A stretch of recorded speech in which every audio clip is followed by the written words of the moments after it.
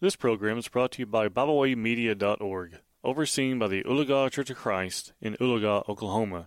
Welcome to Kids Bible Minute with our daddy, Landon Rowell. Hello again, and welcome to Kids Bible Minute. I'm your host, Landon Rowell, and I'm also the local preacher for the Church of Christ here in Ramona, Oklahoma.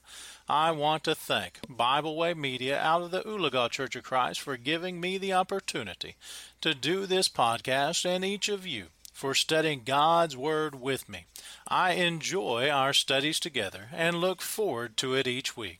As always, I want to make certain you have your Bible with you so that when I mention a Bible verse, you can read that verse for yourself and not take my word for it. Now, most of the time, I will read that passage mentioned out loud, so it's best if you pause this podcast. When the scripture is mentioned, turn to that verse and read it, then unpause the podcast and read along with me as I read it out loud. If you are new to our study, first, I want to say thank you for studying with us. And secondly, I want to let you know that you can reach all archived or past episodes easily now at RamonaCofc.com. That's RamonaCofc.com in the podcast section where there is a direct link to Kids Bible Minute past episodes.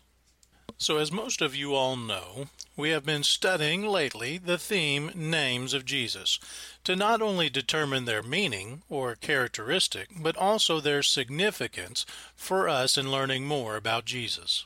Thus far, we have learned about what only begotten Son, Jesus, and Lord mean. Today, we are going to turn our attention and our study to the name Christ. The Greek word for Christ is found alone some 269 times in the New Testament, showing its great significance. It is also found paired as Jesus Christ 97 times, and Christ Jesus 89 times, which brings the total to 455 times in all. As anyone can see, God, by what the sheer numbers alone demands we understand what the name Christ means. The English word Christ comes from the Greek word Christos, and in writings other than the New Testament, for example, the Septuagint, or the Greek Old Testament translation, we find it used as an adjective meaning ointment or salve rubbed on. But what does that mean, and how does that affect the word Christ? You see, we often find it translated when applied to a person in the Old Testament as the anointed then. Thus, the word Christ refers to Jesus being the anointed one. Let's look at Daniel chapter 9, 25 through 26, where this is definitely a prophecy about Christ. In Daniel 9:25, we read this: "Knowing therefore, understand that from the going out of the word to restore and build Jerusalem to the coming of an anointed one, a prince, there shall be 7 weeks. Then for 62 weeks it shall be built again with squares and moat, but in a troubled time. And after the 62 weeks, an anointed one shall be cut off," that's Christ in his death, "and shall have nothing." So as you can see here in Daniel 9, 25 and 26, we have a prophecy pointing to Jesus as the anointing one. Why bring all this up? Because when the New Testament describes Jesus as Christ, what God is saying is that this is the one whom was prophesied about.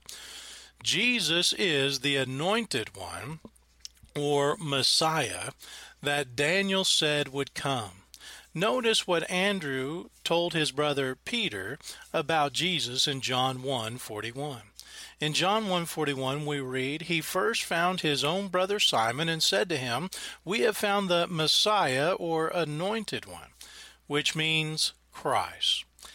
Every time we read of Jesus called Christ, Jesus Christ, or Christ Jesus, we are hearing God declare, this is the Savior of the world that was promised through the Old Testament, and God always keeps His word. If God kept His word about sending the Messiah, or the Christ, then God will keep His word concerning the faithful that live for Christ. Remember what James said in James 1 and verse 12? Blessed is the man who remains steadfast under trial, for when he has stood the test, he will receive the crown of life, which God has promised to those who love Him. Well, that concludes this Bible study for today. As always, I want to thank you for studying God's precious Word with me, and I want to encourage you to continue to study God's Word every day. Be sure to use the wonderful material and other podcasts made available through the Bible Way Media app or their website at BibleWayMedia.org. I also have a website at gospel-preacher.com. Of course, make sure you ask your parents if it's okay by them before you download the app or go to those websites. I also encourage you to contact me personally with any question about the Bible at the Ramona Church of Christ email address. That's ramonacofc@gmail.com. That's ramonacofc@gmail.com, or through our Facebook page. Make sure you message the Ramona Church of Christ in Oklahoma, not California. Until we have an opportunity to meet again, peace be with you in Christ Jesus, our Lord. Thank you for listening today. We hope you enjoyed this program. You can find out more about Bible Way Media by visiting us at BibleWayMedia.org. You can also find us on Facebook, Twitter, and Instagram. And we encourage you to please share this program, to like it on social media. Thank you for being with us today.